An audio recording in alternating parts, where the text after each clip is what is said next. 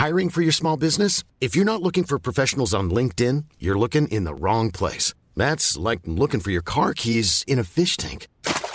LinkedIn helps you hire professionals you can't find anywhere else, even those who aren't actively searching for a new job but might be open to the perfect role. In a given month, over 70% of LinkedIn users don't even visit other leading job sites. So start looking in the right place. With LinkedIn, you can hire professionals like a professional. Post your free job on linkedin.com/people today. When you're ready to pop the question, the last thing you want to do is second-guess the ring. At BlueNile.com, you can design a one-of-a-kind ring with the ease and convenience of shopping online. Choose your diamond and setting. When you find the one, you'll get it delivered right to your door. Go to BlueNile.com and use promo code LISTEN to get $50 off your purchase of $500 or more. That's code LISTEN at BlueNile.com for $50 off your purchase. BlueNile.com, code LISTEN. Ryan Reynolds here from Mint Mobile. With the price of just about everything going up during inflation, we thought we'd bring our prices down. So to help us, we brought in a reverse auctioneer, which is apparently a thing. Mint Mobile Unlimited Premium Wireless. How to get 30, 30, bit to get 30, bit to get 20, 20, 20, bit to get 20, 20, bit to get 15, 15, 15, 15, just $15 a month? Sold! Give it a try at mintmobile.com/switch. $45 up front for 3 months plus taxes and fees. Promo rate for new customers for limited time. Unlimited more than 40 gigabytes per month. Slows full terms at mintmobile.com.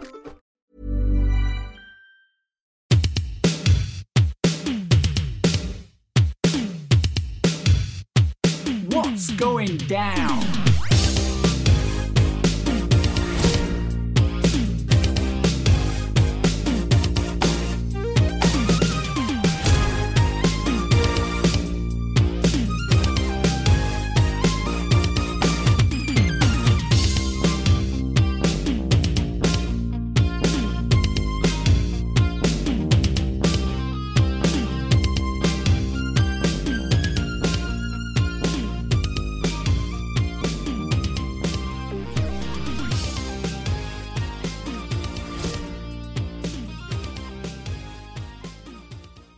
Hey everybody, welcome to a brand new episode of What's Going Down here on Inside the Ropes. My name is Kenny McIntosh, joined as always by Mr. Finlay Martin and Finn. Soon we will be in the same vicinity of each other as we're both in Cardiff, Wales for Clash at the Castle this weekend. Are you packed? Have you got all your stuff ready?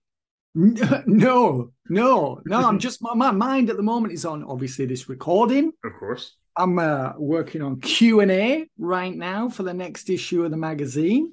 Filed my latest What Else Is Going Down last week. Up on Patreon right now if you want to check it out. Yeah, so my column there with all original stuff, nothing in there that was in the magazine. It's all new stuff. So, no, I'm just, busy grafting away on my magazine-related tasks before, I catch the train down to Cardiff I think I'm going down on Friday. So, yeah, I'm looking forward to it. It's going to be, because obviously it was SummerSlam 92, 30 years yesterday, wasn't it? August 29th. Yes.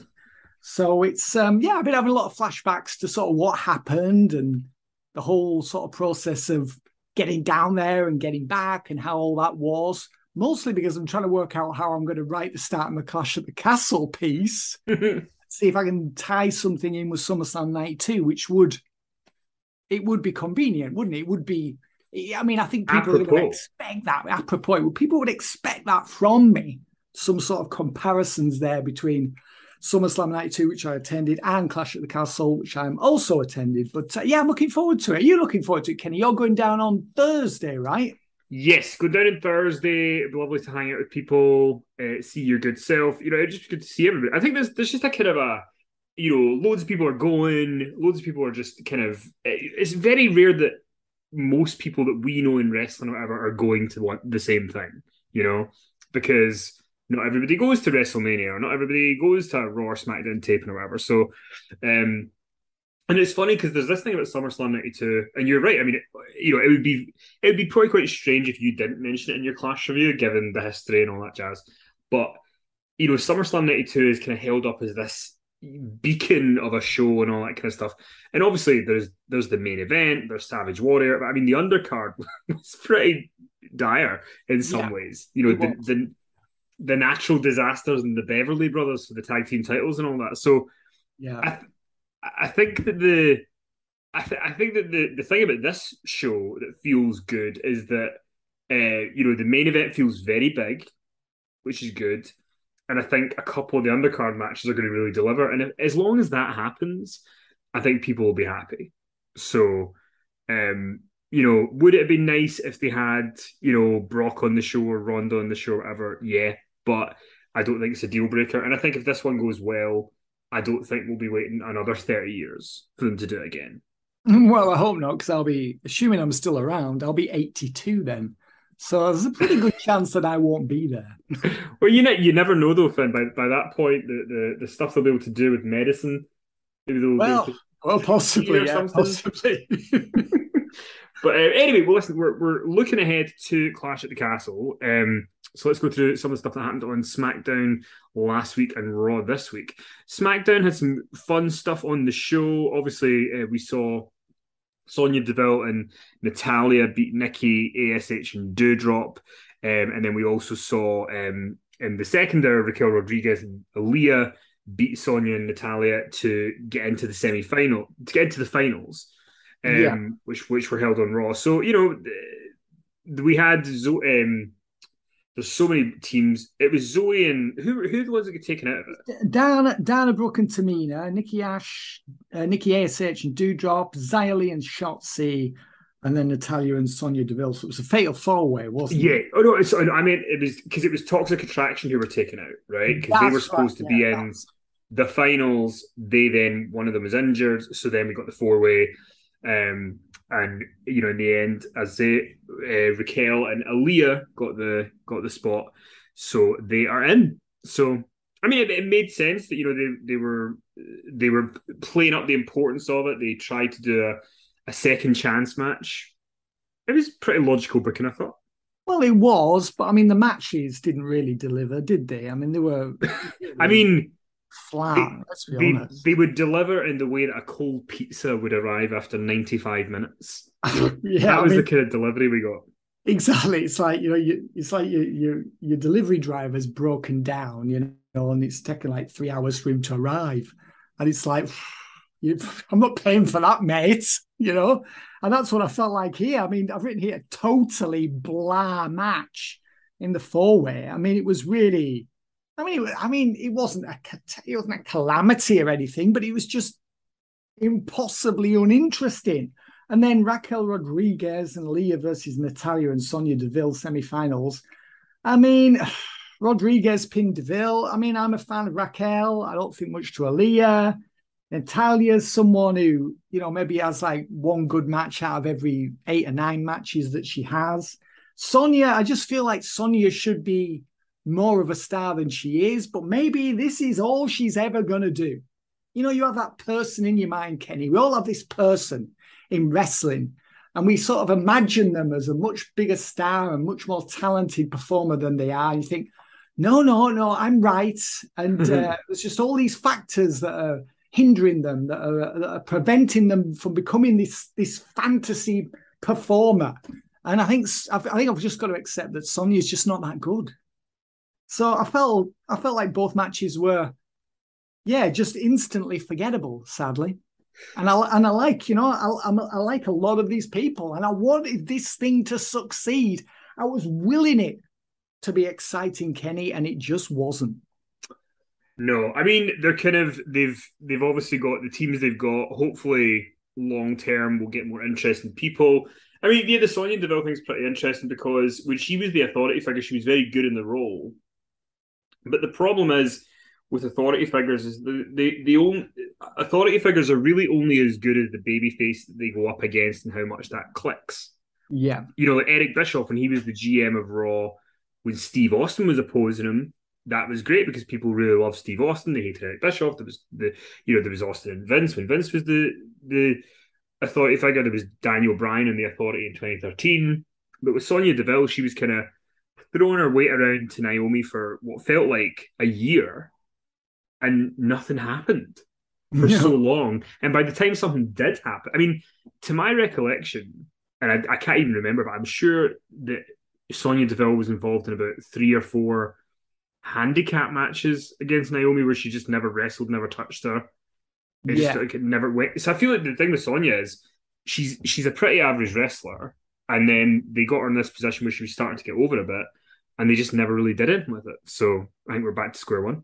Yeah, and I just don't think she's ever really sparkled. I don't think she's ever lit up the room, as a wrestler. And I think we've got to, as much as I like her, as much as I want her to be, dazzling, sadly, it's a low wattage performance every time from Sonya. Sorry, Sonya. I'll tell you who on SmackDown Finn entered a high wattage performance. It is the one and only Mr. Sami Zayn. Oh, yes. He knocks on Roman Reigns' dressing room door. The Usos answer. Jimmy's been nice to him as always, and then Jay is obviously still not feeling Sami. And then Sami wants to see Roman. Roman ends up allowing Sami to come in, and he's sitting under the learning tree of Roman Reigns. But of course, this great moment happened where Zayn was saying that he was going to take care of Drew McIntyre for the bloodline and all that kind of stuff, and then he does this like little dance. And he says, "I'm going to do that. I'm going to do this." And he does this dance, and Roman Reigns starts laughing. And then he kind of says to the Usos, do you see this dance? And Jimmy Uso held it together, but Jay Uso, who's the one supposed to be annoyed at Sami Zayn, he's corpsing at this. And it just was a great little segment where it was like we were in on the joke, and we all kind of enjoyed that Sami Zayn was so good in this performance that he kind of cracked one of the performers, which we don't get very often. But I thought Sami Zayn on this show was just, I don't have the kind of adjectives to describe how good I think he is in this role. He's a dynamo. He's just lighting the place up. He's a reverse Sonya Deville. That's what he is. He Jim Ross used to that really benign line about maximize your minutes. Yeah, that's what Sami Zayn does. That's what we need Sami Zayn in this country. When that energy price cap goes up, we need him over here powering our homes. If anyone can do it, Sami can. But I mean, the dynamic between Sami Zayn and the Bloodline is very good. And at one point, we get the mention of Kevin Owens, which was very interesting. Yes. Which obviously is going to play him. We'll talk about that a little bit more on Raw. And then this leads us to the main event where we have Drew versus Sami Zayn. And Sami Zayn is not able to dethrone Drew, but he does manage to weaken Drew to the point that after the match when Roman Reigns comes out of the tax, we get the big brawl. We get the Usos involved as well, and Reigns gets to sort of stand tall at the end after McIntyre has been battered. We saw what a mess his back was. He didn't actually look that bad, didn't he? When he was taking the beat, he's like, we've seen worse. And then afterwards, like, well, actually, maybe we haven't seen worse. Oh, that photo that he posted online of his back. Jeez. So, I mean, obviously, we have seen worse in Combat Zone Wrestling and places like that. But I mean, in WWE, yeah, it was a good little match there. I think the booking of all this was pretty much perfect. Obviously, Zayn was not going to beat Drew McIntyre.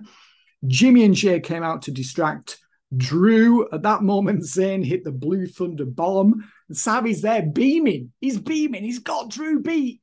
And Drew kicks out, and it's all the colour, drains from Sami's face. And Drew ends up, of course, winning with the Claymore. And then Roman Reigns arrives. And it took like all four of them, Sami Zayn, Jimmy, Jay, Reigns, to completely clobber Drew.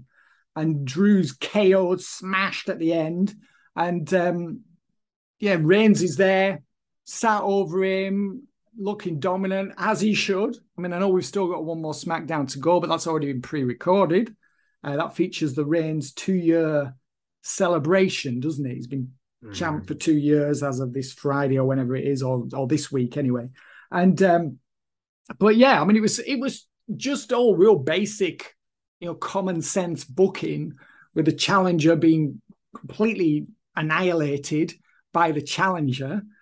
So the challenger goes into the big match, with all this support and, all this hate running through his veins, all seeking vengeance for this horrific attack that he was subjected to by the villains. So, I mean, it all makes perfect sense, doesn't it, really? And, but yeah, lots of fun here. I mean, Sami as well even though he was involved in this attack, there's still a real likable quality to him, isn't it? And that's the appeal here, is that we like Sami, even though he's associated with the bad guys, and he's sucking up to the bad guys. He's actually got a little bit of a backbone there. He's, standing up to Jay. He's not being pushed around as much as he was. So there's a likable quality to him. And that's just as well, Kenny, because I think he's turning babyface very soon. Yeah, I would agree. We could talk about that a little bit more on when we talk about Raw. I did want to ask you, because we're not doing full predictions or anything right now. Maybe that later in the week. But I do want to ask you about. So I am going to spoil a little bit of SmackDown this Friday.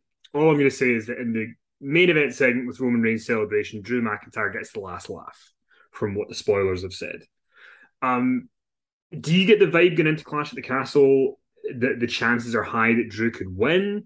Is Roman going to retain? It feels like quite a tough act for them to do this UK pay-per-view, have the UK guy in the main event going for the title, and for him to lose. But then it feels like this isn't really Roman's time to lose the belt. So I'm not really sure what they do. Do you have an inclination at the moment of what you think they're going to do? I'm not really sure. And I've got to say, I was really surprised by the team that won the vacant women's tag team championship. So I mean, my prediction meter, I think it needs servicing at the moment. Because, I mean, I was stunned by who won the belts on Raw on Monday. We'll get to that in a moment. I sort of feel like Reigns is going to retain. But then I'm thinking, well, if he does, is that going to be a big disappointment? And for that reason, I sort of feel like it will be Drew who will win the belts. And I think he sort of needs to, because if he doesn't, what's he going to do next? He can't really turn heel. It would seem too soon, I think, for him to turn. And also, what's the legacy of the first stadium show in 30 years if it's the guy getting beat? I mean, exactly, because you could do the thing where he wins and he doesn't keep it for too long. Absolutely. And because we've got this 2-year on it feels like they're making such a big production out of this 2-year thing that it's like, well, let's get this out of the way now. Let's celebrate this while we still can. It feels like they're doing that for a reason this week, because they won't be able to do it the week after. So fair point, yeah. I think if Drew doesn't win, I think people will feel, let down. I think they'll feel a bit disheartened. And I think if he does win, then the show's going to be better than SummerSlam 92. Of course it's going to be, but will Drew McIntyre versus Roman Reigns be as good as Bret Hart versus the British Bulldog Davey Boy Smith? Well, that remains to be seen. But if Drew McIntyre does win, I think it's got more chance of being remembered or being compared favourably to that match than if Roman Reigns retains. Yeah, because I don't know if Roman Reigns retains. I don't know how I don't know how the show is remembered fondly. Really. Yeah, and then also for business of kind of if you want to do another UK pay-per-view in a year's time, 2 years' time, does it sour people a little bit?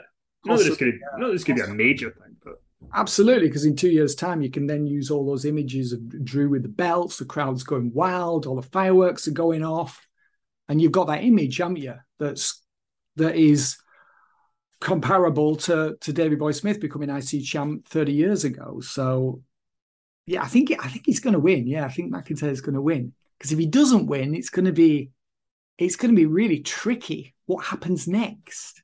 And I know they've kind of set things up for Reigns. Seth Rollins has stated that once he's finished with Matt Riddle, not Riddle, Matt Riddle, he's going to pursue Roman Reigns again, and Kevin Owens is saying he wants another match with Roman Reigns. So I know they have prepared things for Reigns post Clash at the Castle.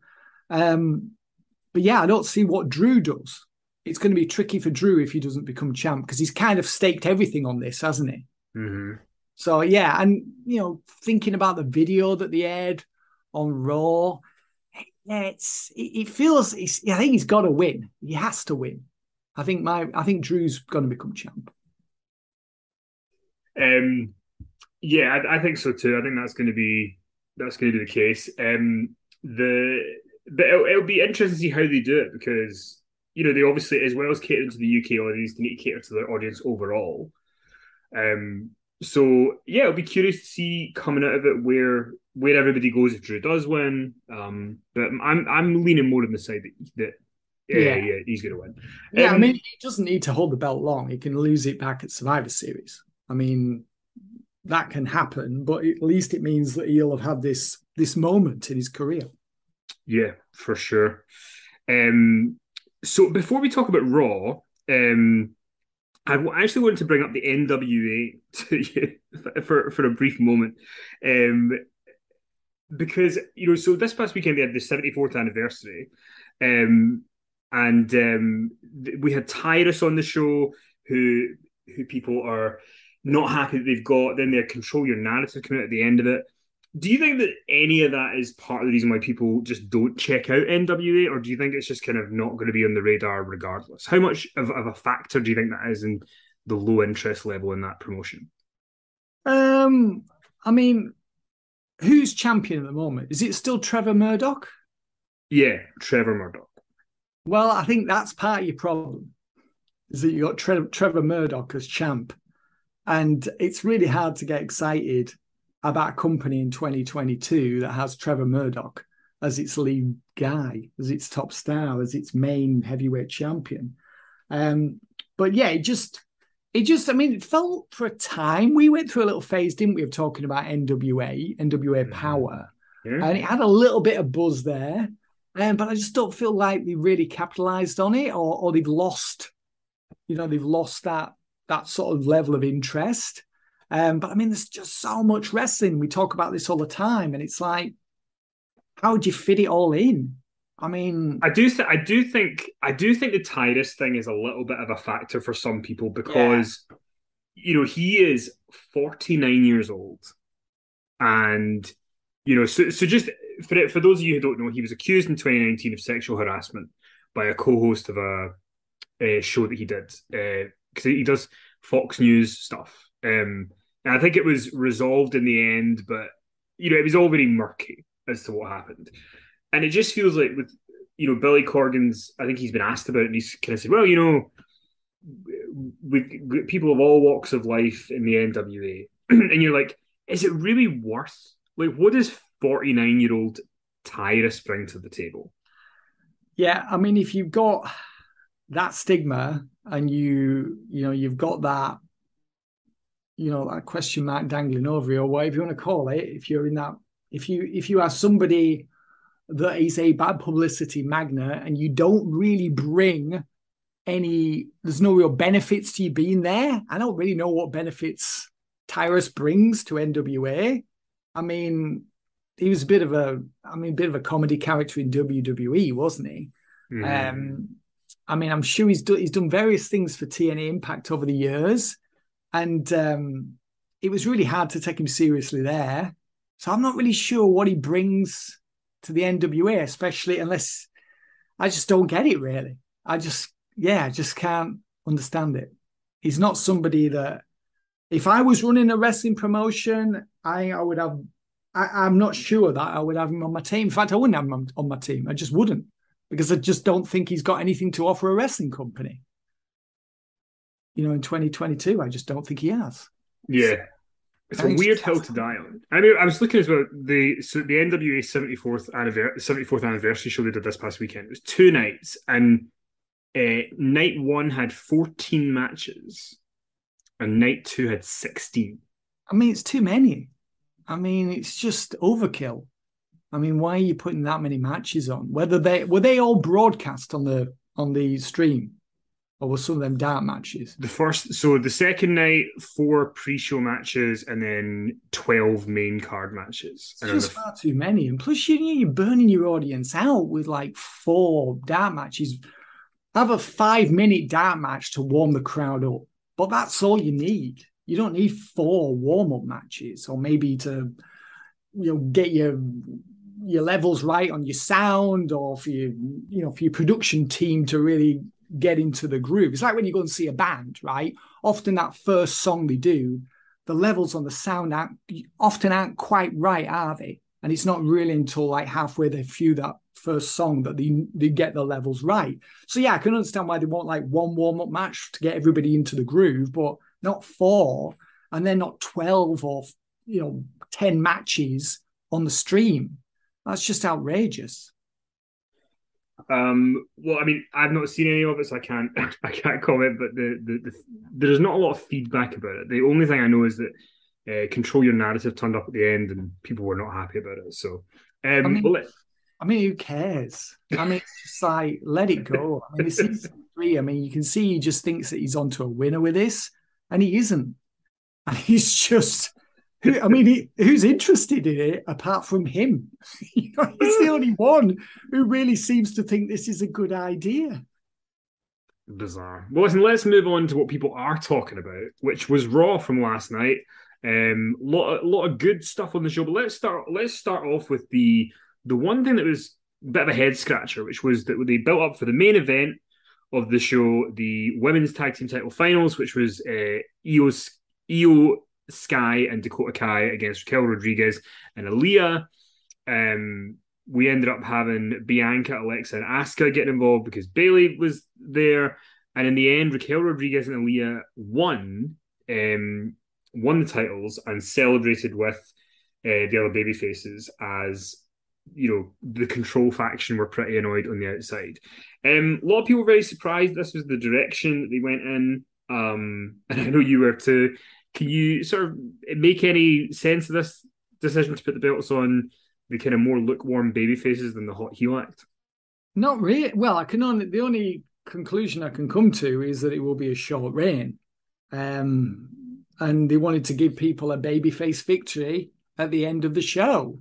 I mean, it is a bit odd, really, isn't it? Because neither Raquel nor Aaliyah, as far as I know, are booked on the Clash at the Castle show, unless they're going to they may well add a title match, I guess, possibly. But well, yeah, because one of the things I was thinking about initially was I thought that maybe Sasha and Naomi would come back and we would have a tag title match at Clash at the Castle, but obviously because we got the 6 women, that wasn't going to happen. Yeah, and we've got no more TV tapings between now and Saturday. No, so, but then I would have thought it would have been a hotter thing to have the heels win, and then maybe Sasha and Naomi can come in and confront them next week or something.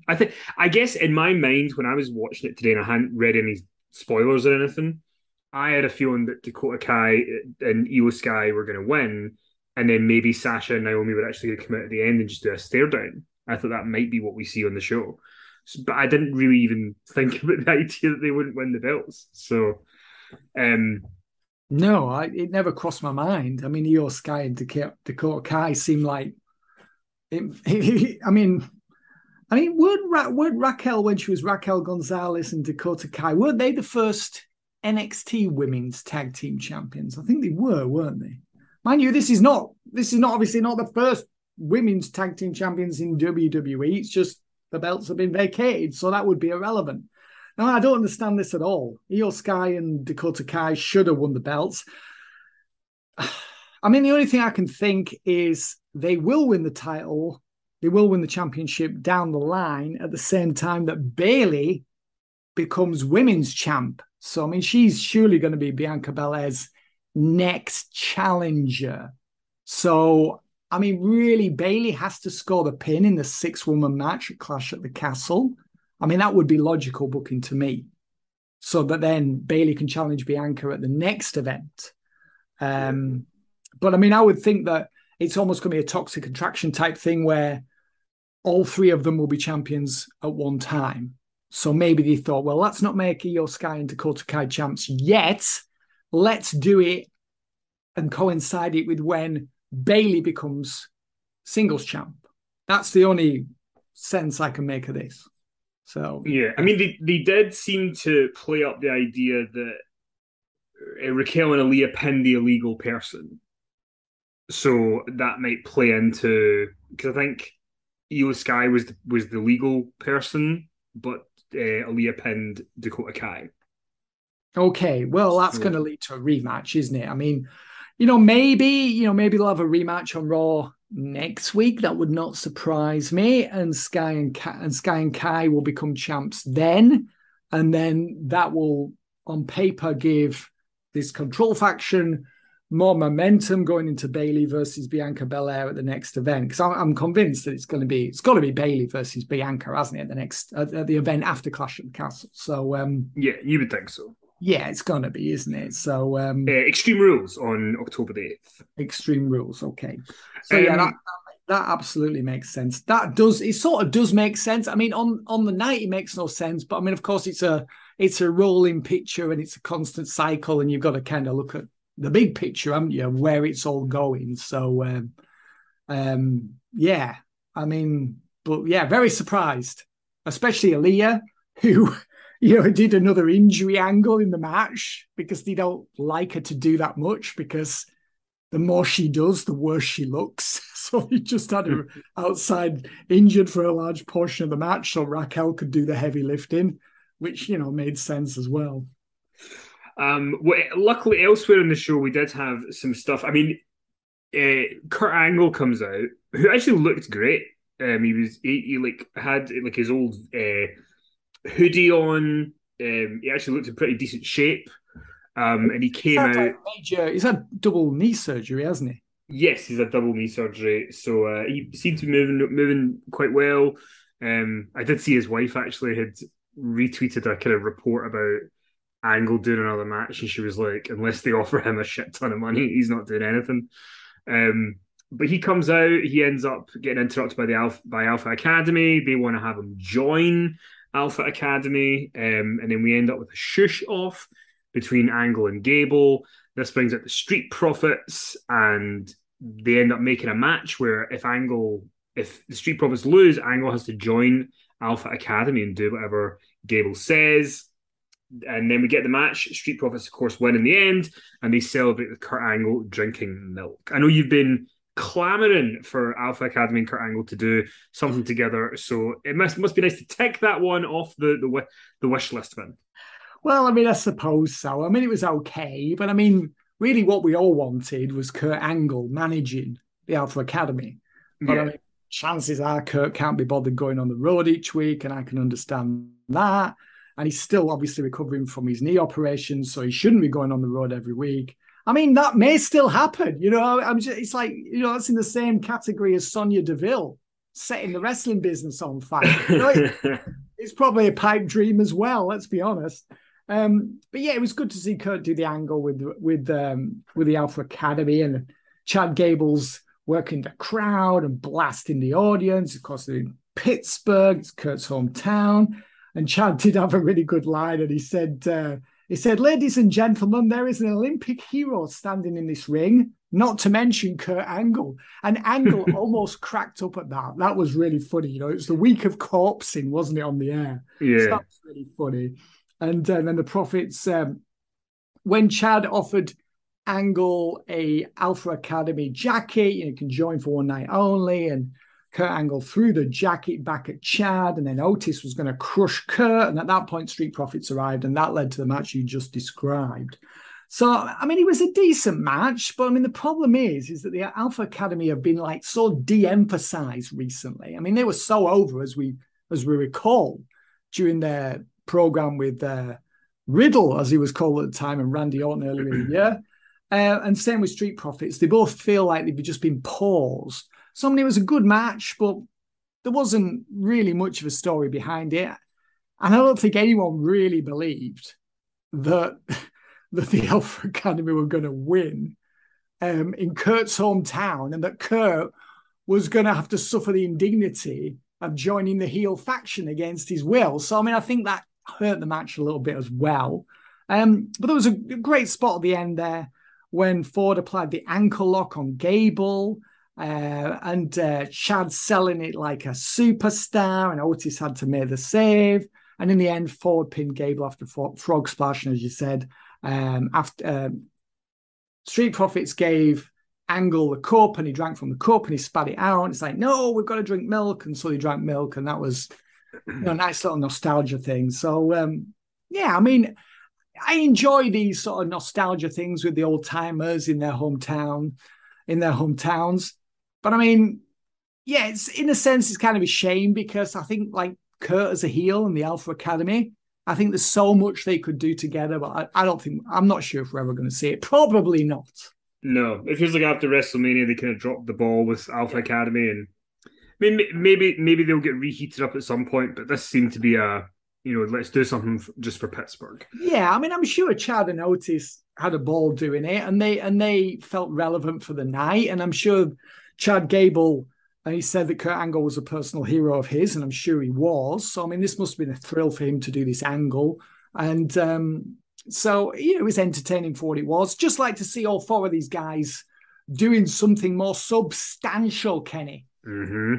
I agree. Well, we opened the show with Finn Balor and Damian Priest getting a win over AJ Styles and Dolph Ziggler, which led us afterwards to Edge coming out. He was in a car and he came out and did a promo with the Judgment Day. It was actually a really good line where, because Priest had said before Edge came out, he said, the only person with the pants in your family showed up to try and save you last week. And then Edge comes out and he says, we both wear the pants in our family. Maybe you should join us in 2022. Otherwise, you'll be single forever, which was a funny line. So, and it all led to Edge coming in, wanting to fight them. The Mysterios come in to back him up. And then we end up with Dominic Mysterio with a kendo stick in the ring with Rhea Ripley. And she's trying to convince him not to hit her. And then eventually he sort of drops the kendo stick. And then the Judgment Day sort of pull her away. So we find out later in the show it's going to be Edge and Ray with Dom in the corner against Judgment Day at Clash at the Castle. And Dominic was a bit, perturbed that he was not the tag team partner of his dad. And Ray said he had to go with the experience. This could be the trouble in paradise, Finn. And I don't mean Kofi Kingston's old finisher. Yeah, it could be, but I've been predicting this one for a long time and it hasn't happened yet. So I'm not sure if I really should weigh in here at all. But I mean, it was quite funny as well, wasn't it? Like Ray was there on autopilot when he said, "Will you be there Sunday for us, son?" No, yeah, got the day wrong. It's on Saturday, Ray. But I mean, understandable mistake to make because pay-per-views or premium live events were always on Sunday. But yeah, Dom Mysterio, he seemed quietly upset, didn't he, that Ray hadn't chosen him to team with him to face Balor and Priest at Clash at the Castle. And Ray said, "No, I need the experience." And Dom's like, "Well, it's supposed to be a family thing." And Ray's like, "Well, Edge, he more or less is family. Will you be in our corner, son? To back us up."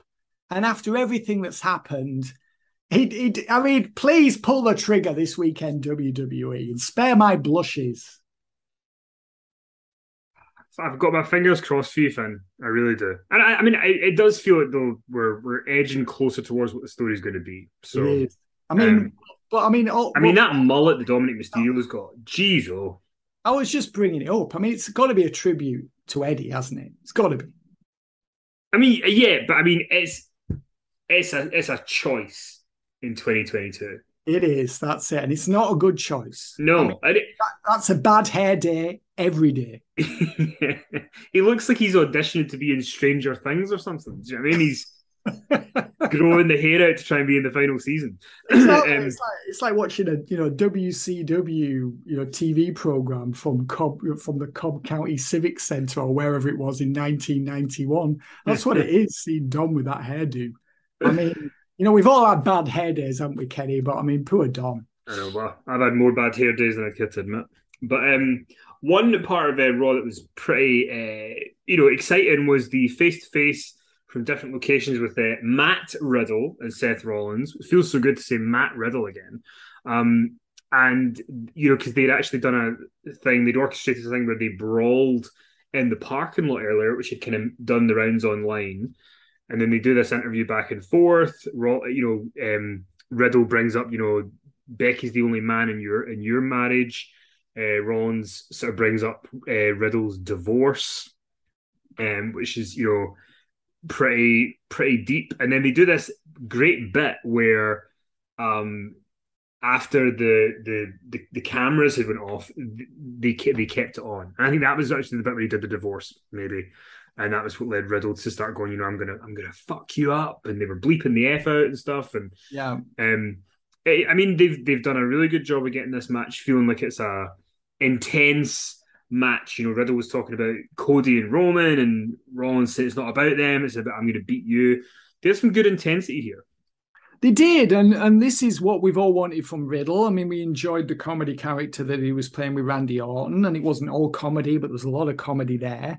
And if he's going to be taken seriously as a top guy, you know, somebody who could be Royal Rumble winner or a serious title contender on like a 2 or 3 premium live event program, then he can't be acting the fool, can he? He's got to be this serious guy. So yeah, I really enjoyed it. I mean, it had that sort of tinge of realism to it, which is what we all want from pro wrestling, or at least in big matches like this. And you know, we've waited a long time for it. I think, you know, Rollins is saying that I'm going to steal the show. Everyone's going to be talking about me.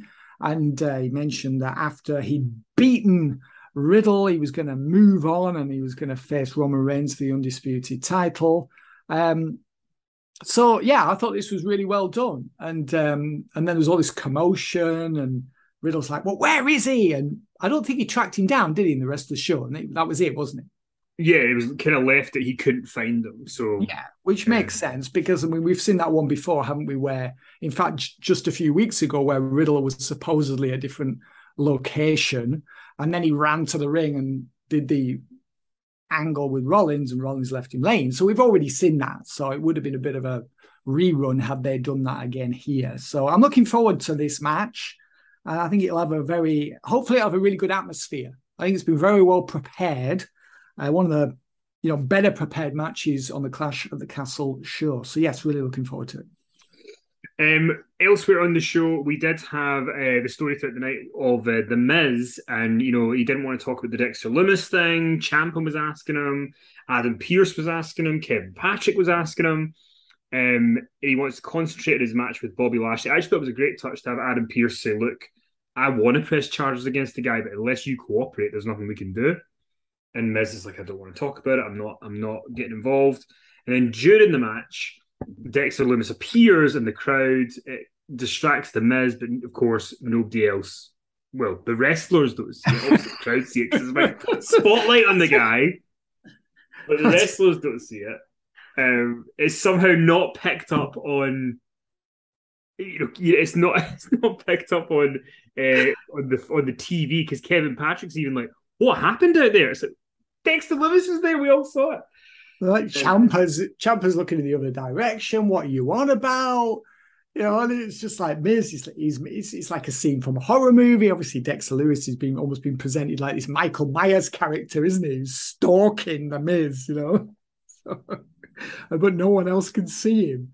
But yeah, it was funny. Yeah, the Miz and Ciampa, you know, Miz had refused to talk about it, and then Adam Pearce had asked him, and you know, we learned that Lumis had been released because the Miz had refused to press charges. You should point out that Lumis had been arrested at NXT last Tuesday, so that's when the arrest occurred. And really good as well that they're using, you know, this storyline's continuing, started on Raw, and it's continuing on NXT on Tuesday, and so it should. And if this is a character who's got one foot still in NXT, or at least Lumis did up until last Tuesday, then why not continue the story there in a little angle? I mean, it's another reason to tune into NXT, isn't it, if you don't do so already? Indeed. And then after Bobby Lashley beat the Miz, the Miz was leaving, and as he went to pull away in his car, we just saw a little flashlight, and it was Dexter Lumis in the background on the back of the car. So who knows? It's almost like a reminder as well of those things that The Undertaker used to do, wasn't it? Where he'd bite there, you know, he'd drive. He would be the one driving. He drove the limo off with Stephanie in the back. That was a famous one, wasn't it? From one of the, where to, Stephanie? Yeah, that was a really memorable one. From when was that? Maybe 2000, quite a few years ago. Anyway, Attitude Era stuff. It was Backlash '99. Oh, was it Backlash '99? Wow. There's that great visual of Vince helps Austin beat The Rock, and Austin's celebrating. Vince is looking on him at the same time. Undertaker's driving away with Stephanie. Oh, great TV. Oh, fantastic. Imprinted on your memory, Kenny. If only Vince wasn't the higher power and ruined the whole thing 6 weeks later. But that's another story for another day. But yeah, well, listen.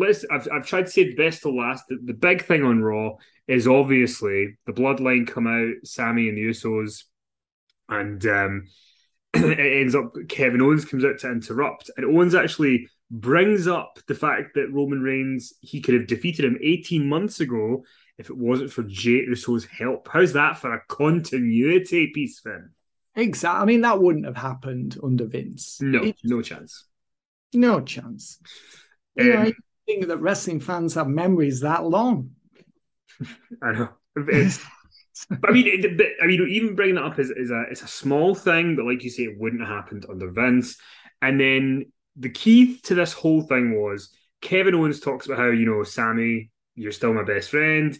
Sami is told by the Usos, you better tell your boy what to do. And then Sami Zayn goes, Kevin, Roman owes you nothing. I'm just letting you know that now. So he's trying to stay the Bloodlines, sort of mascot, but not risking his relationship with Kevin Owens. And that leads us to Kevin Owens and Jey Uso having a match. But the big point of the match where the contention comes in is that Jimmy tries to distract the referee so that Sami Zayn can hit Owens with a chair. And Sami hesitates so long that the referee ends up turning around. So Sami doesn't do it, and this allows Owens to beat Jey. So I think Kevin and Sami and the Usos might be something we get soon. It's very exciting. Yeah, definitely. Yeah. I mean, it was really funny, wasn't it? Owens out and Sami said that Jimmy liked him, and Jey, well, we're working on it. We're working on our relationship. And Sami was there trying to keep the peace. And Kevin and Jey, the fighting talk kicks off, and Kevin Owens goes, I think this is the moment where we drop the mics and we get a referee out and we have a match. And right on cue, the referee arrived and the match began. But yeah, it was a good little match. It wasn't really a match. It was more like, well, it was a match, but the purpose of this was to extend the storyline. It was all about the angle at the end. It was, absolutely. And Zayn was instructed by the Usos to use a chair on Owens when the referee was distracted, but Sami just couldn't bring himself to do it. And then the referee turned around and Owens nailed Jey with the stunner. 1, 2, 3. Kevin Owens is victorious. Jimmy and Jey are furious with Sami. Sounds to me like Sami's going to have some explaining to do to Roman on SmackDown this week. I'm not sure if they're going to, presumably they already knew they were going to do this, and maybe they'll do like a wee backstage segment. Yeah, segment that's been recorded after. I'm not quite sure how they're going to handle it. Surely they must have known what they were going to do on Raw when they recorded last week's SmackDown, so they can just say, what was that on SmackDown? Sorry, what was that on Raw? We had, we had Kevin Owens beat, what happened? They don't have to go into too many details in case, so they can keep it slightly vague so that people know what they're referring to. But you would think, this is going to be brought up on SmackDown this week. I think Sami's going to be in hot water, Kenny. That's my prediction. Yeah, I'm with you. But it was a great segment. They were doing complex storytelling, which is something they've not really done that well out of maybe the main event storyline for a long time. So it made a lot of sense. And now, because even one of the things because we saw Johnny Gargano on this show as well.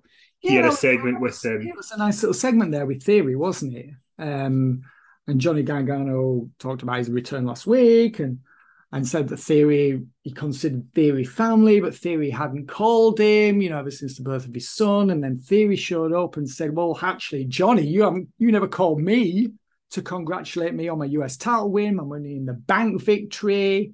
Maybe you're just jealous of me. And then Gargano's there kind of thinking about it. And, maybe Gargano really is jealous of Theory. So, I thought that was a nice little extension there. And they agreed not to get into there would be no fisticuffs. And I thought that was a nice little extension of their story. It doesn't look like, I don't think they're having a match this Saturday, are they? No. I don't think so. And really, it probably would be too soon. They're better off, I think, delaying that till Extreme Rules. I think it would be rushed if they were to have it this Saturday. And I just like the way these stories are just edging forward slowly. Being rushed. we're not just having everything's different as well. Everything's tailored to the performer's previous background or previous interactions with each other.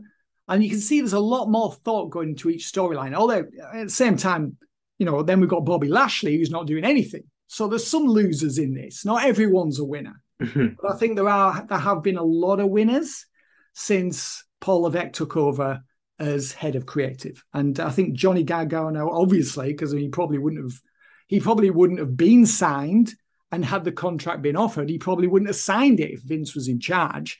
So he's obviously a huge winner here. And I think this is a really big win for Theory as well, because it's not too much pressure for him. Obviously, he was doing really well when he's interacting with, Paul Heyman and Roman Reigns and Brock Lesnar. And, we praised him for that earlier, prior to SummerSlam. But I think this is a good role for Theory, for him to just do something slightly different, and just to get more experience and more recognition before he finally cashes in, which I don't think is going to be until next year now. Yeah, no, I think that's, I'm with you. But I mean, I should mention actually, PW Insider reported today that Theory will now be reverting back to Austin Theory. Oh, so we're going to be able to use that again. So we're going to be able to use the old moniker, which again is so much better to be able to use the names that we were so used to saying. Yeah. And especially in Scotland, the word riddle is a very derogatory thing you would say. You would say, oh, he's riddled with it. It's not a nice phrase. So for me to not have to just say that word anymore is pretty. It makes me feel good, Finn. Yeah, I mean, one thing that did occur to me just before, Kenny, right? Presumably Vince is sitting there, maybe could he be on the yacht? Who knows which of his many homes he's watching Raw on each week. But I wonder, if there's like mushroom clouds appearing, above Vince's property. What's he doing? Reinstating that guy's surname, that guy's Christian name. How dare he? These guys should just be referred to by their surnames, not their Christian names and surnames. And I wonder what Vince makes of all this. These changes that keep occurring and these things that are happening that are basically undoing what Vince has done. I mean, that amuses me. I am amused by the thought of how Vince is reacting to all of this. Well, we did see Vince spotted at his 77th birthday party, where he was didn't look very happy. Did Vince? So, what was that? Was the photo of him on Twitter online? Yeah. TMZ spotted him. I think was it a week ago? Something like that. It was after we recorded last week. So yeah, I think it was August 24th. I think it's his birthday, or 25th. I think that's right. Yeah. So. Yeah. So, but he was, he was out and about. It's very strange to think about what he's doing. But anyway, very, very strange, and you just wonder, what's going through his mind right now and what he imagines going to happen next. And well, the other thing is all the changes that are happening without him are very positive. So I just hope he doesn't come back. It's really the message. So yeah, I agree. And hasn't it just been just so seamless and so unchaotic and just, I always imagined that when Vince went, there was going to be this great sort of feeling of emptiness about the place. And it's quite the opposite, isn't it? I mean, that must be driving him mad. It's just everything just seems to be working harmoniously. People are getting on and getting over and moving on and moving up. And no, it's not all perfect. There obviously are problems, and we've talked about some of them today, but it's it just all seems to, most of it seems to be going swimmingly in Vince's absence. Yeah, Vince has got to be annoyed about this. He's got to be pretty frustrated. Yeah, well, I would be. I mean, if I was still running Power Slam, like I was removed or whatever, and what, the magazine's better without me? What? Oh no, now I need to rethink everything. Because Vince's whole identity was WWE. he was the guy that ran that company, and now he isn't. This must be very strange for him. You know, I'm not sympathizing with him or anything, by the way. I'm just sort of pointing out that this must be very odd for him. Very, very strange. Yeah, well, we'll see how it all plays out. But anyway, that's all the time we've got for today. Now, we're going to be recording Power Slam tomorrow, and it'll go out on Thursday. And then on Thursday, we're going to record the Overrun, which will come out early Friday. So just so we're around for whatever the AEW Go Home show is. So we can talk about Punk and Mox. But tomorrow we'll cover some news. So that's the plan. InsideTheRopesMagazine.com is where you can check out the mag. The Vince McMahon cover issue is available right now. You can go check it out. And the pre-order for the next issue will be up soon. And Patreon is the best way to directly support us and all the stuff that we do. Bonus podcast. We recorded SummerSlam 2002 last week, which was a ton of fun. Finn's got a What Else Is Going Down, as he said earlier, exclusive column, nothing that's in the mag. Well worth checking out. Sondra and I do weekly retro reviews of Raw and SmackDown from 20 years ago.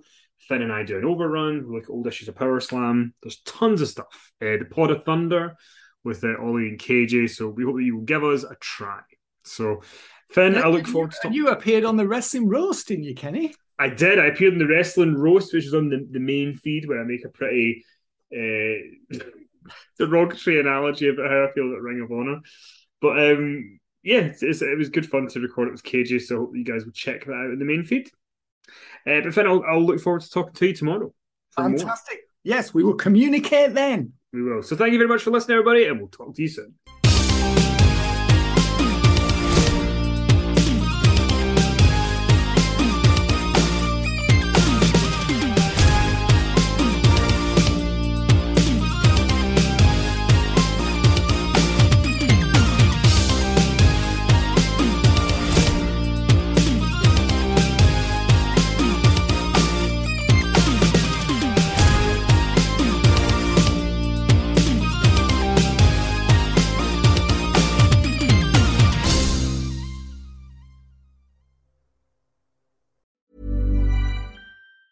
Hi, I'm Daniel, founder of Pretty Litter. Did you know cats tend to hide symptoms of sickness and pain? I learned this the hard way after losing my cat, Gingy. So I created Pretty Litter, a health monitoring litter that helps detect early signs of illness by changing colors, saving you money and potentially your cat's life. Pretty Litter is veterinarian developed, and it's the easiest way to keep tabs on your fur baby's health right at home. Go to prettylitter.com and use code ACAST for 20% off your first order and a free cat toy. Terms and conditions apply. See site for details. Mom deserves the best, and there's no better place to shop for Mother's Day than Whole Foods Market. They're your destination for unbeatable savings, from premium gifts to show-stopping flowers and irresistible desserts. Start by saving 33% with Prime on all body care and candles. Then get a 15-stem bunch of tulips for just $9.99 each with Prime. Round out Mom's menu with festive rosé, irresistible berry chantilly cake, and more special treats. Come celebrate Mother's Day at Whole Foods Market.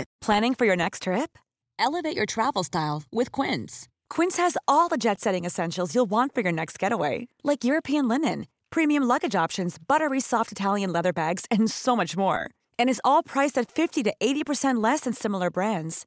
Plus, Quince only works with factories that use safe and ethical manufacturing practices. Pack your bags with high-quality essentials you'll be wearing for vacations to come with Quince. Go to quince.com/pack for free shipping and 365-day returns.